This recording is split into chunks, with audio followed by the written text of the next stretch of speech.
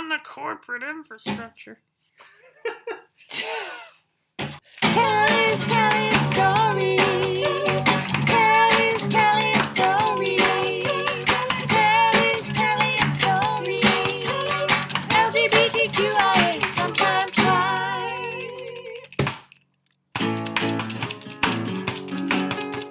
Hi, I'm Dre Campbell, and this is Tell, a podcast where queer people tell queer stories.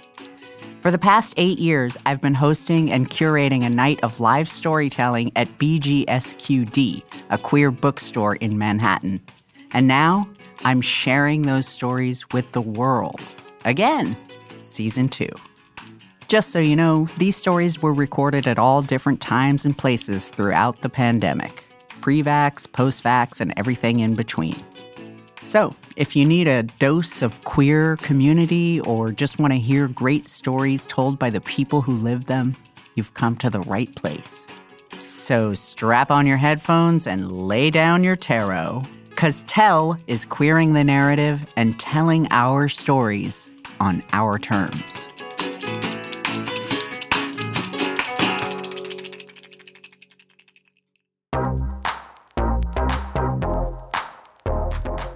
Each episode of Tell features 3 stories that center around a theme, and the theme of this episode is glamour. Glamour is intrinsic to the queer identity, or to many of them. Inward, outward, dancing, loving, living, organizing, protesting. We keep it in our heart and soul, many of us. Not all of us, but it is a big part of who we are. Glamour. First, we have Zoe Tip. Zoe Tip is a Jewish, Japanese-American, non-binary actor who goes by he and they. This story brings to mind the great debate. What is the herpes of theater? Sequins or glitter? Maybe we'll know after hearing Zoe Tip unpack the Packers and deconstruct shiny things. This fabulous story was recorded in October 2020.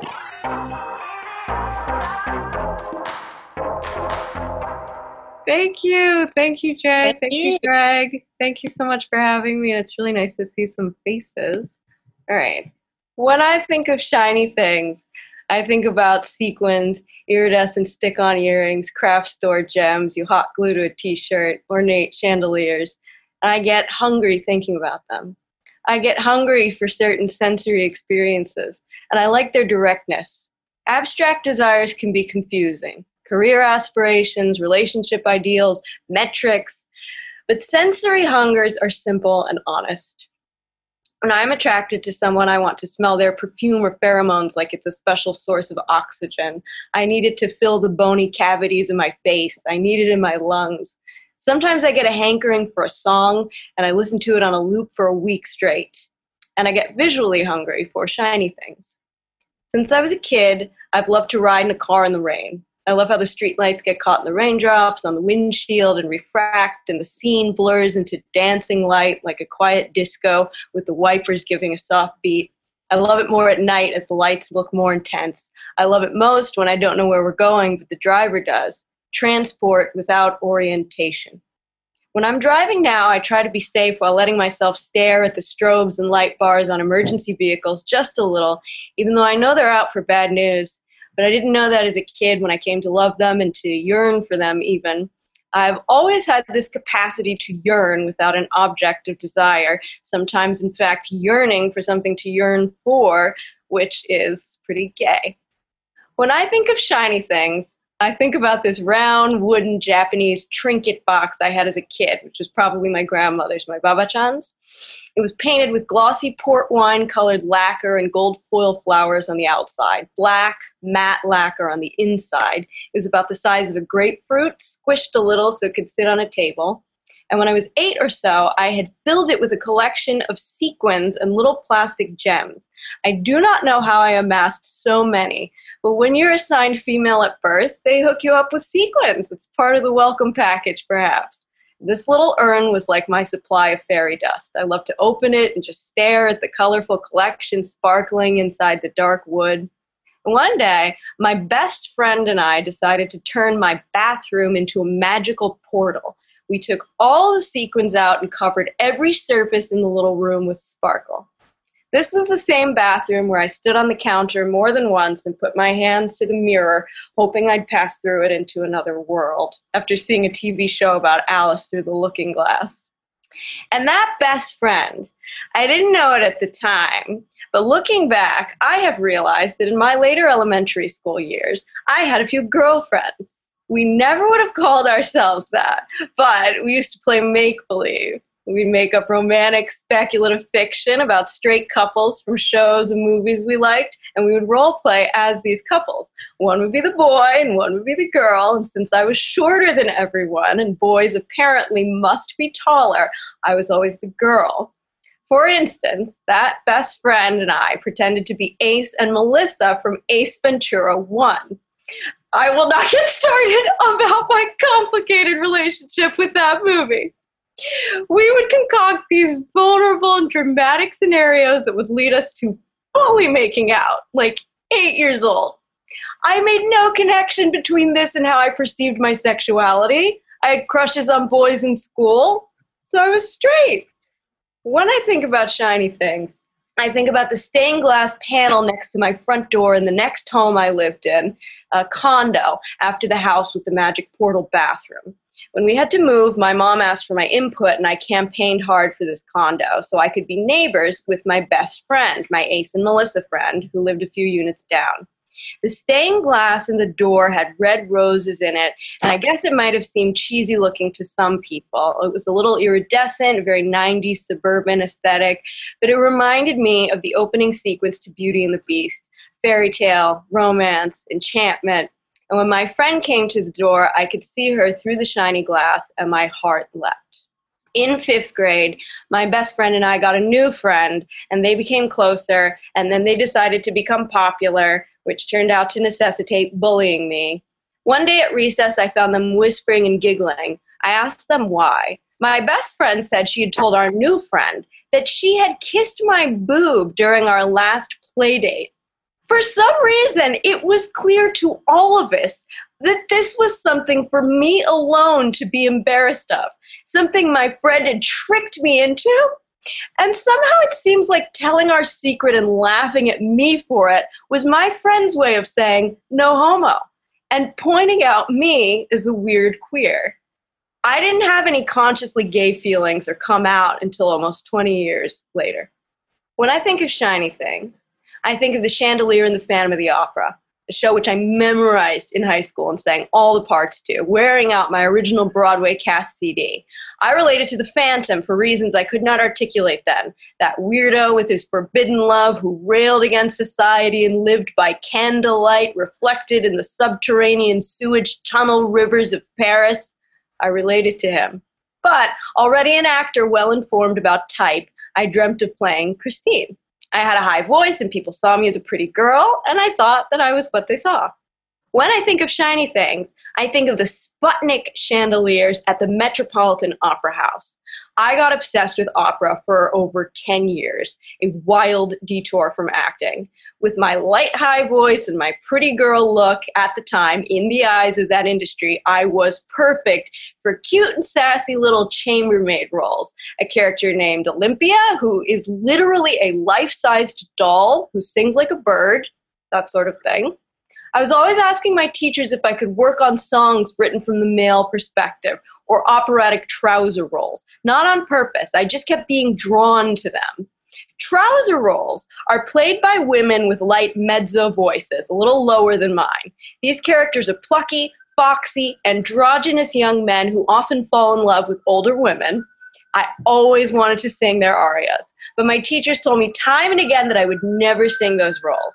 So I tried hard to be the pretty girl that sang like a bird. I later realized this was a big part of the reason I had incapacitating performance anxiety. I majored in classical singing in college, and I had no social life. I practiced hours a day, I overloaded on credits, taking electives, graduate opera courses, and on the weekends, I would often drive from my upstate college back home to Westchester just to go to the Metropolitan Opera by myself. I usually got a ticket in the family circle standing room, which is all the way up and at the back of the house. This is like looking from a 7-story apartment window at people walking down the street a block away. The visuals are impressionistic, but the acoustics up there are fantastic. If I wanted to see a Friday night show, I would just drive directly to the city. My mother complained I never wanted to see her. I just wanted a place to sleep for my opera trips. So when I went to the Met, I projected myself into all the characters, all the genders, all the giant voices. In my studies, I was good with the classic opera languages, Italian, French, German, but I loved most of all to forget what the text meant and just feel the sounds and the shapes and the tastes of words. In retrospect, the more stereotypically feminine a character was, the more I wanted to forget the meaning of their lyrics. I think I may have been so attracted to opera for those many years because of the way I could get lost in the sound. My identity seemed so fixed then, and even though typecasting in opera is just as, if not more restrictive than in acting, my prospects as an actor were even more particularly tied to the performance of my supposed identity, without that equalizing force of pure sound. I just wanted to become a beautiful noise. The Metropolitan Opera has these famous chandeliers that look like starbursts. They have them in the grand lobby, and they have them in the theater hung halfway down the great height of the hall. When the show is about to start and the orchestra begins tuning, the chandeliers slowly, silently rise up to the gold leaf ceiling, their twinkling lights fading into the dark. Every time I go to that house and that moment comes, my breath stops and I tear up. For years, I wondered why. Now I think that those moments of entering into a theatrical piece are like a liminal space when you cross into a fantasy world.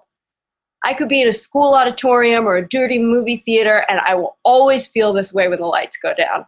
I get misty-eyed when I watch a TV show I like and the opening credits play. This is when you release the person you think you are, your assumptions about your fellow audience members. Everyone agrees to enter the reality of the spectacle that is about to begin. Everyone agrees to believe together. I have 3 parents, and the fragmentation in my life around them has been brutal in some respects, but all 3 of them subscribed to that magic and had a hand in cultivating my love and belief in it.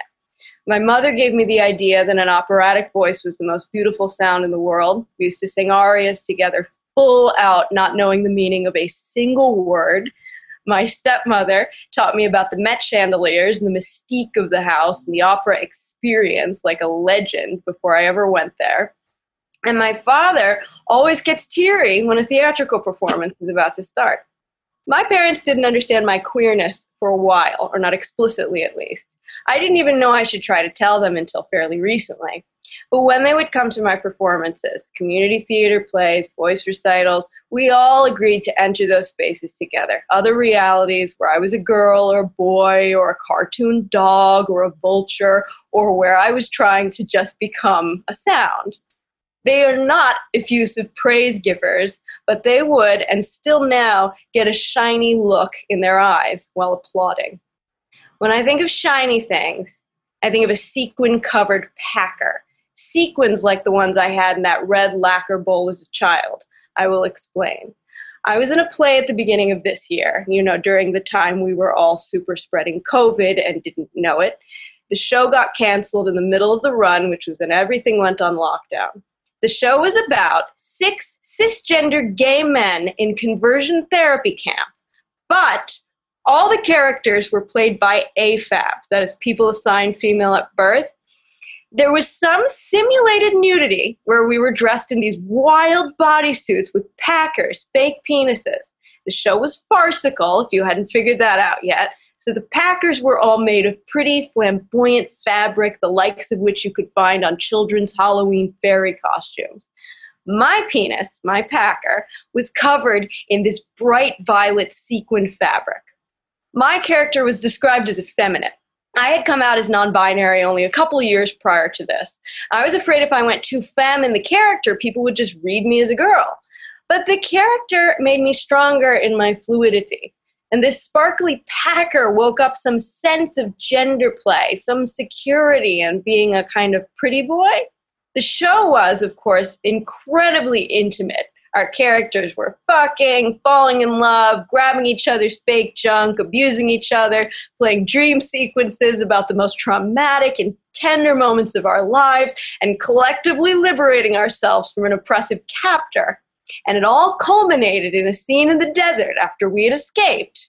We all stripped down to our jumpsuits, packers swinging, and defiantly, victoriously shouted, "Faggot!" at each other as it began to rain for the first time after a long drought.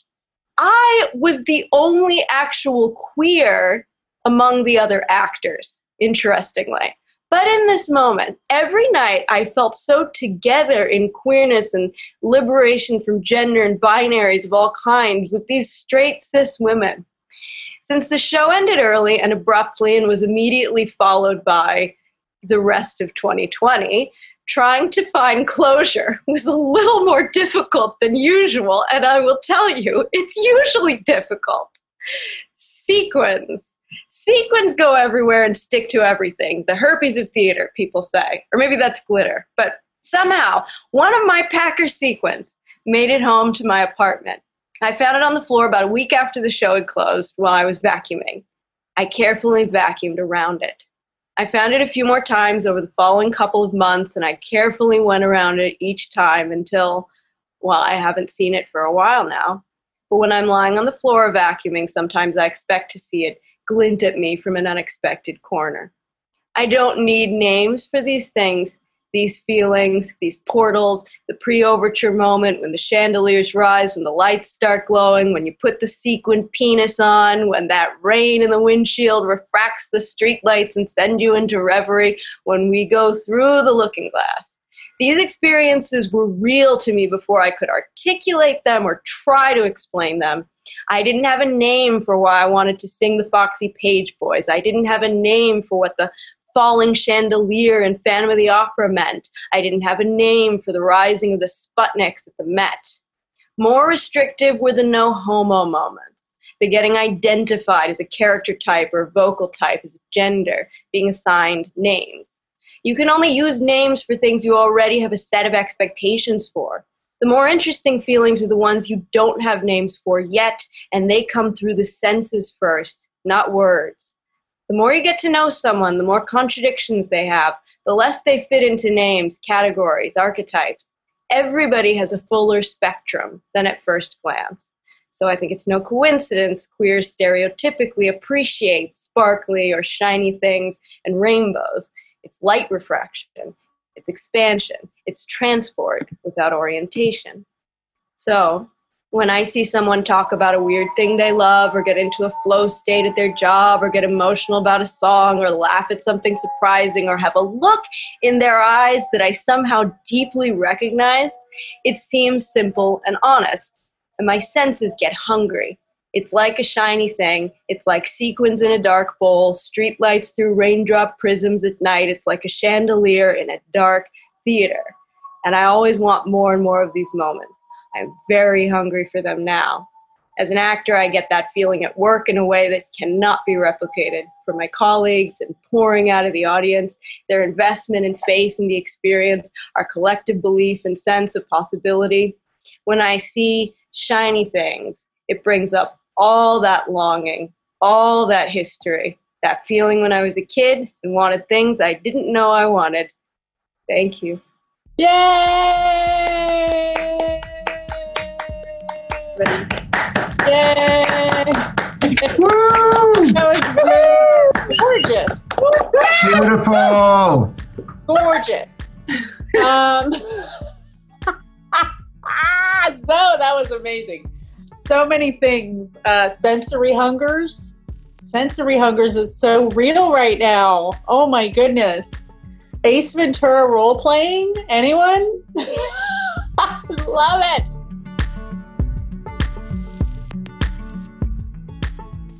You can find Zoe at zoetipp.com. That's ZOTIPP.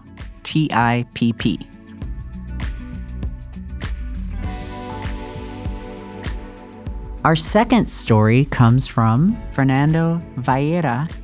Fernando Vieira is an Ecuadorian-born, New York-based writer, director, and performer. Hearing Fernando talk about their glamorous hair at age 6 and feeling seen in the show Glow in Ecuador just reminds me that queer people are miracles. This story was recorded in December 2020.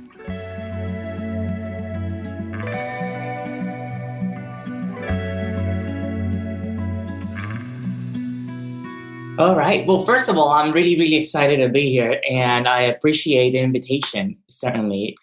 So I was born in Ecuador in the early 80s, and I was always very femme. I was all about the feminine things. So being a little child, I was all about watching television, American television. My favorite show, I don't know if anybody saw it.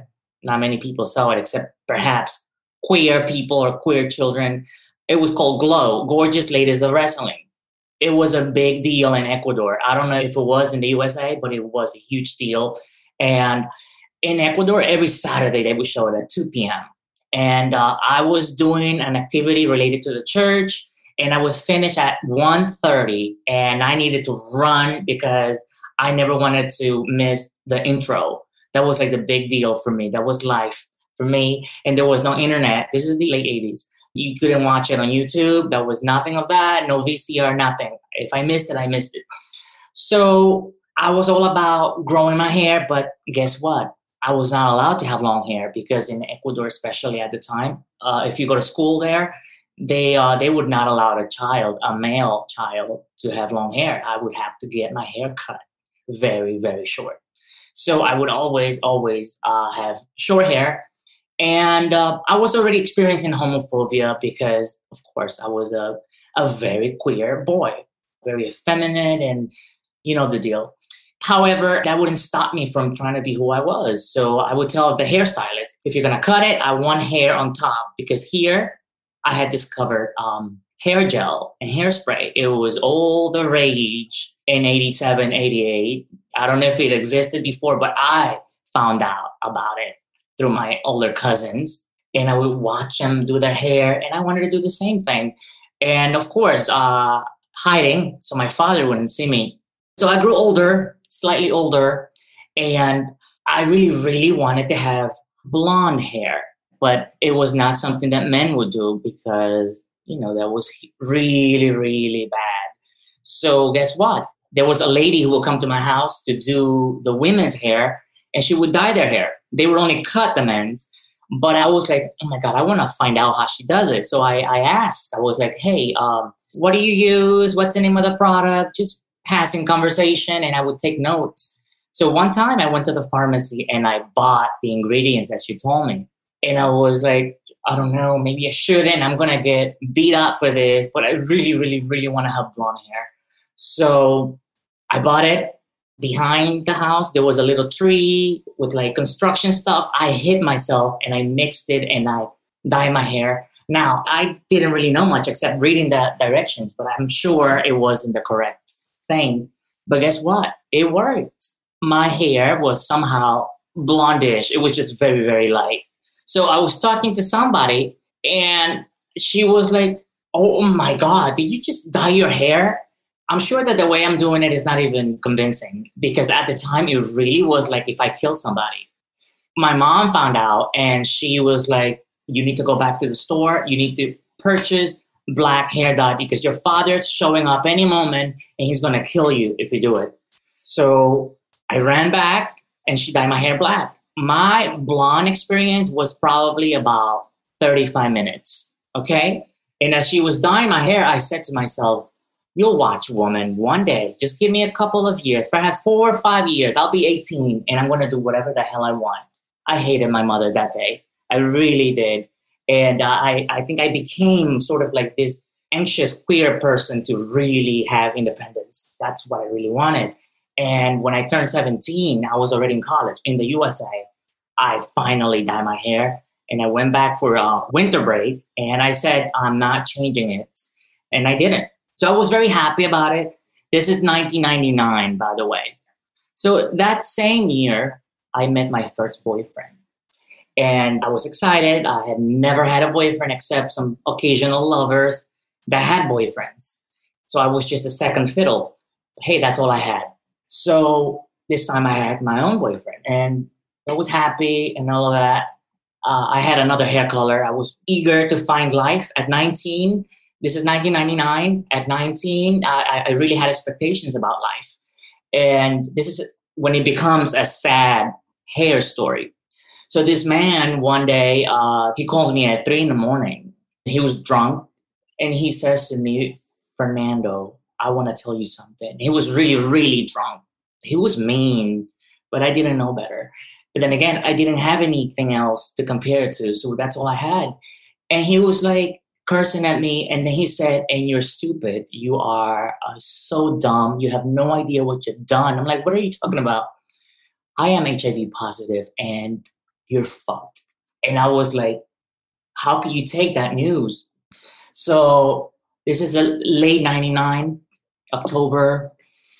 I was in college. I didn't know where to do a test. So I waited until winter recess. So it was 2 months later. You can imagine the suffering I went through thinking that I had something.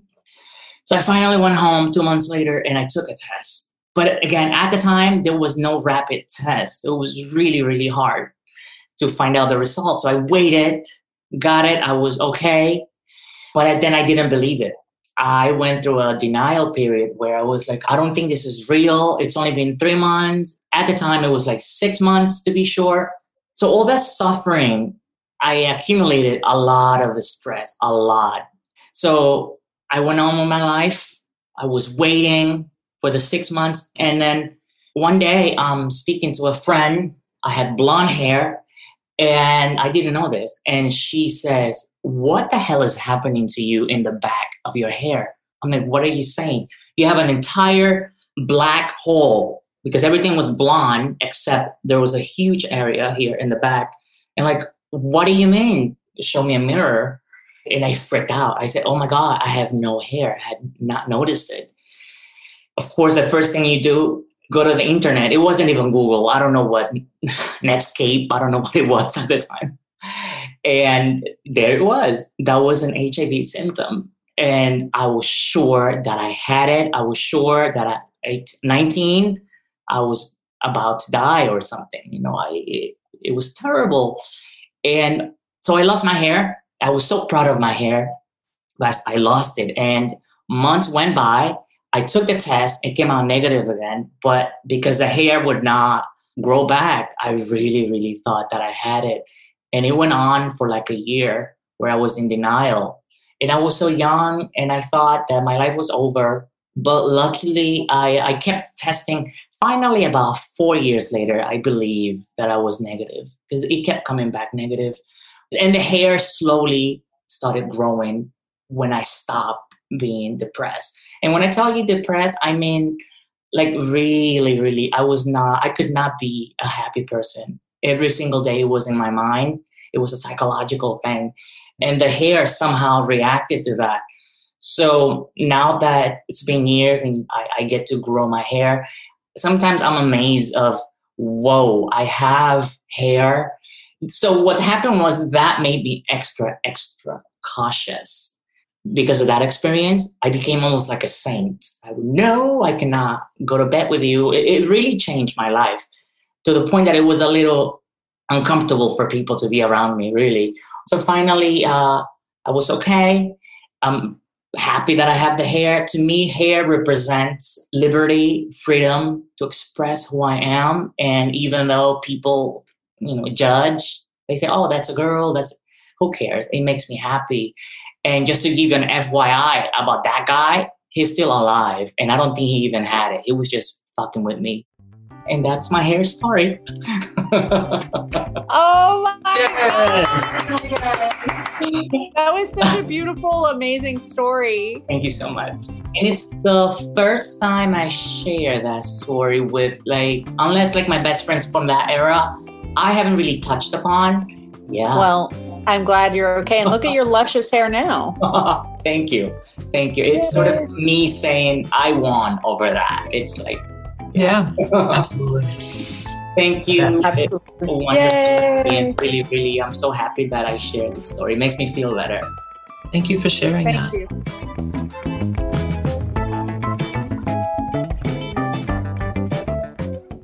You can find Fernando at Fernando-Vieira, VIEIRA.com.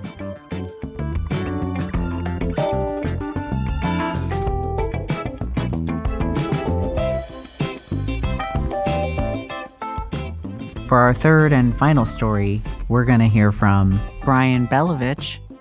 Brian Belovich is an author, activist, and longtime resident of NYC. It's always so exciting when we have a queer elder available to tell a story and drop wisdom on us, and it reminds people of all ages and identities that we've always been here. This story was recorded in July 2020.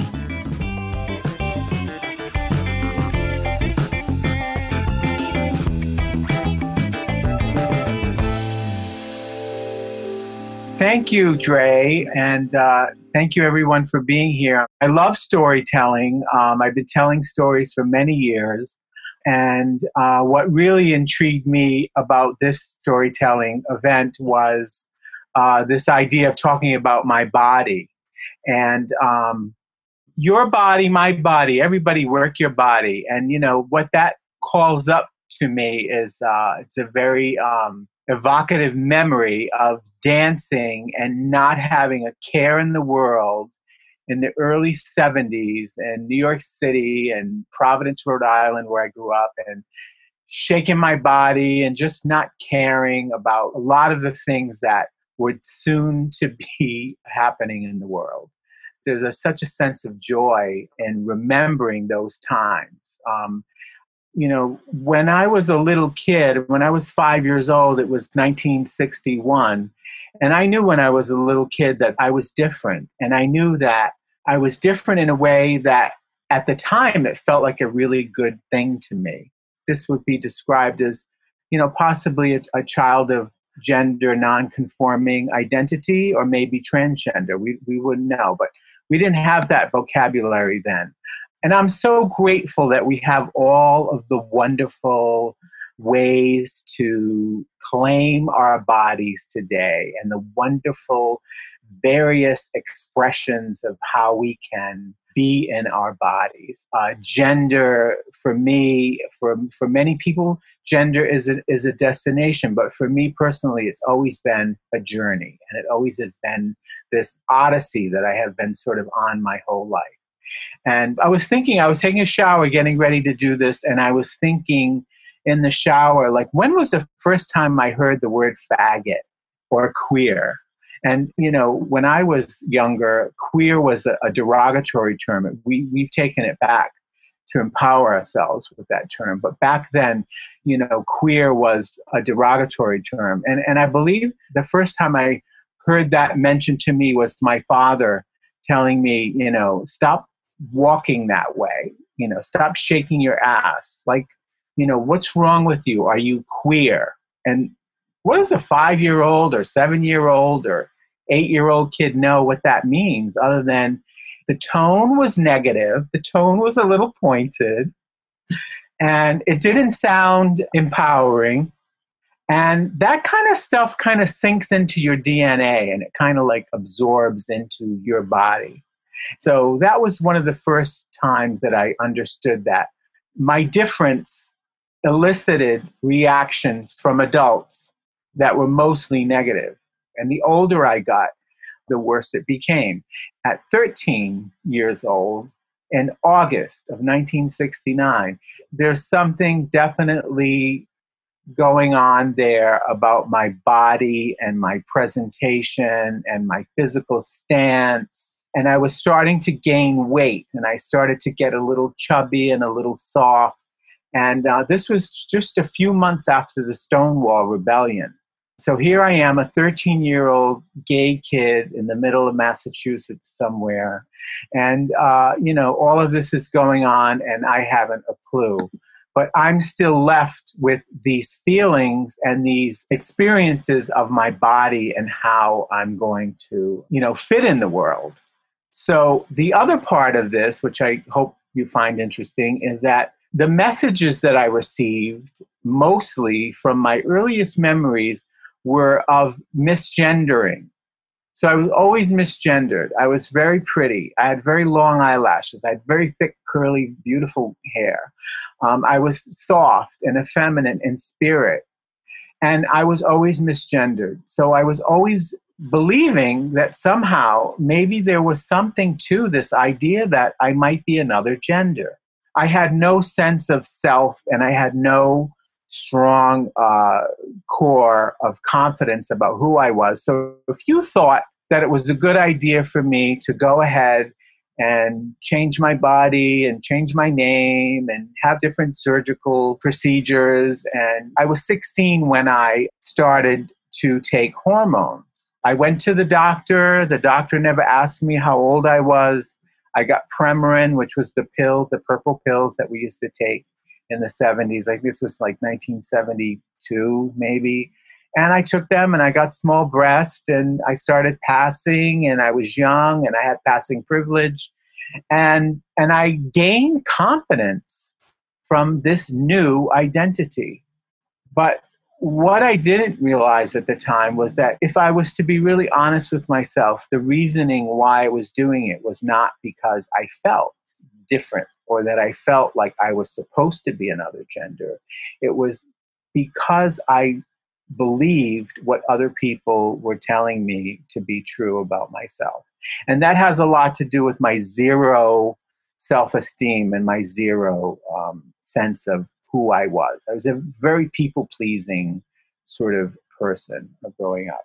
Shortly thereafter, we're talking about now 1980s, early 80s, I started to, there's so many different levels about my journey with my body that I started to become addicted to drugs and alcohol. The underlying feelings that I had of low self-esteem, of, feeling like the misogyny that I experienced from men, from gay men, from straight women.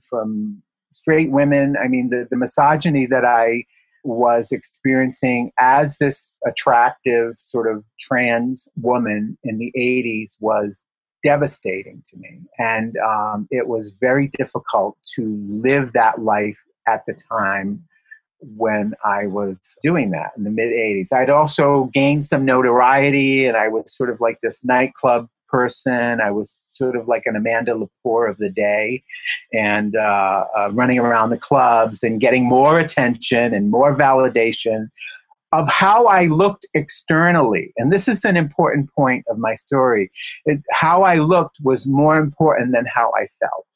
And someone talked earlier about how they felt anxious, and that wasn't even in my radar. I wasn't able to feel any of those things because I was masking a lot of how I really felt with drugs and alcohol.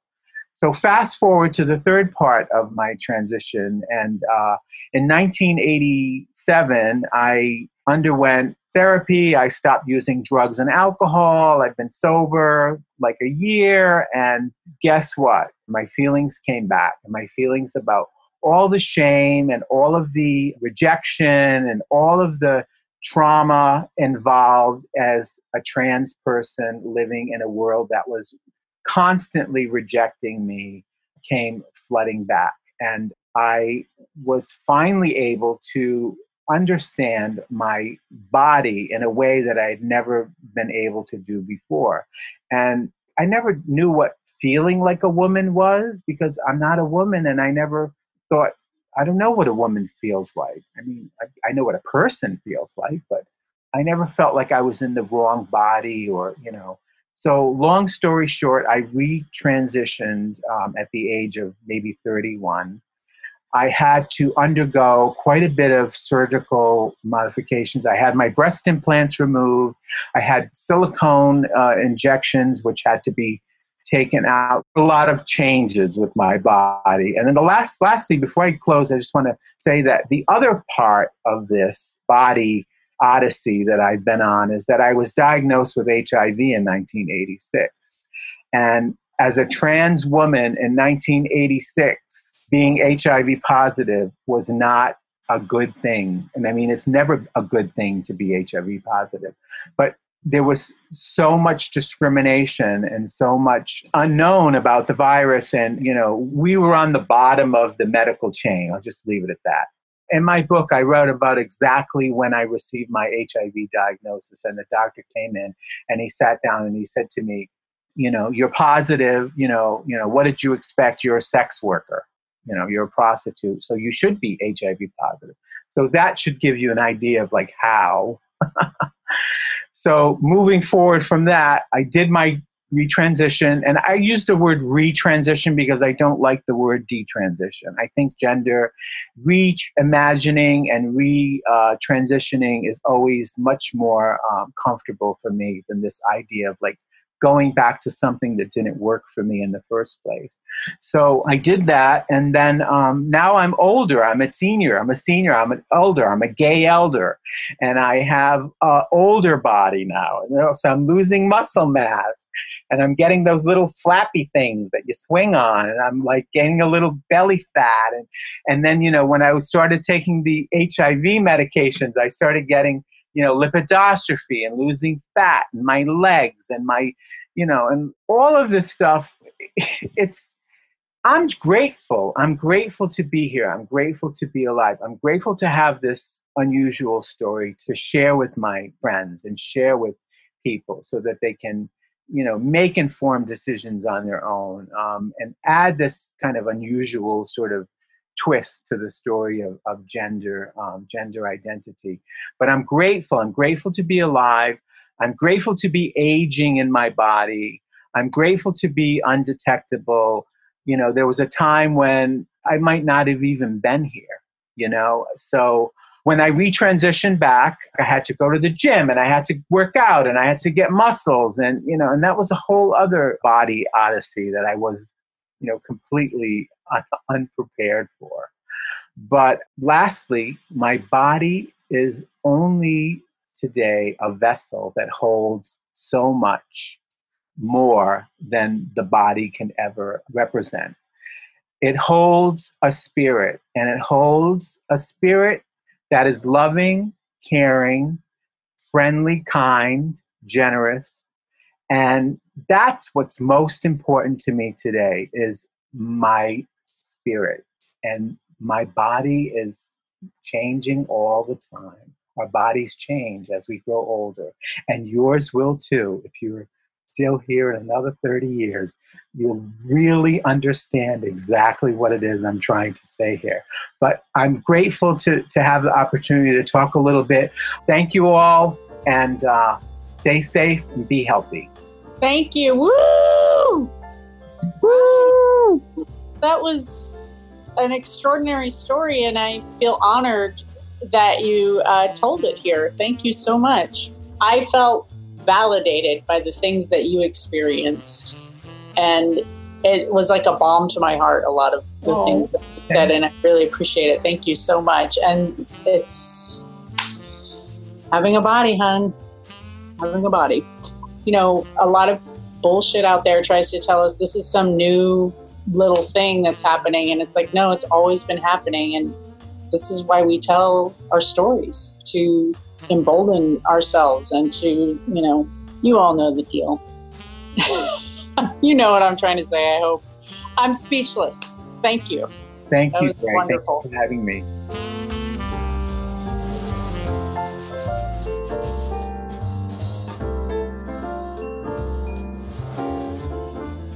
You can find Brian Belovich at brianbelovich.com. That's Brian with an I.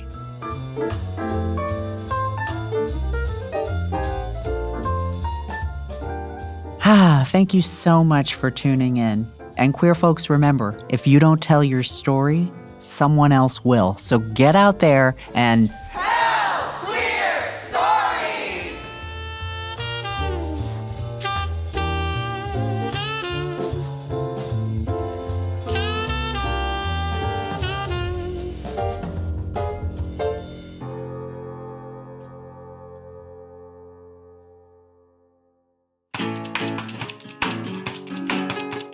Tell is created, hosted, and produced by me, Dre Campbell. The stories are recorded live on Zoom or on location at the Bureau of General Services Queer Division, a pop and pop bookshop and event space in the LGBTQ Center in Manhattan. Go say hi to Greg and Donnie, who run BGSQD, and tell them we sent you, or follow them at BGSQD. The Tell podcast is produced by Emily Bogosian, recorded at Brick House in downtown Brooklyn by Zach Sherzad, Eric Haugesag, and Onel Moulette, and edited by Lauren Klein. Our theme songs were written and recorded by Dre Campbell and Peter Lettra. Charlie Hoxie and Kai Youngblood are the wind beneath our wings. Remember to follow us on Spotify, rate and review us on Apple Podcasts, Google us on Google Play, and slide into our DMs at Tell Queers or DreBiz on Instagram. That's queers and biz with a Z, obviously. And you know what? If you like me specifically, check me out on DreCampbell.com.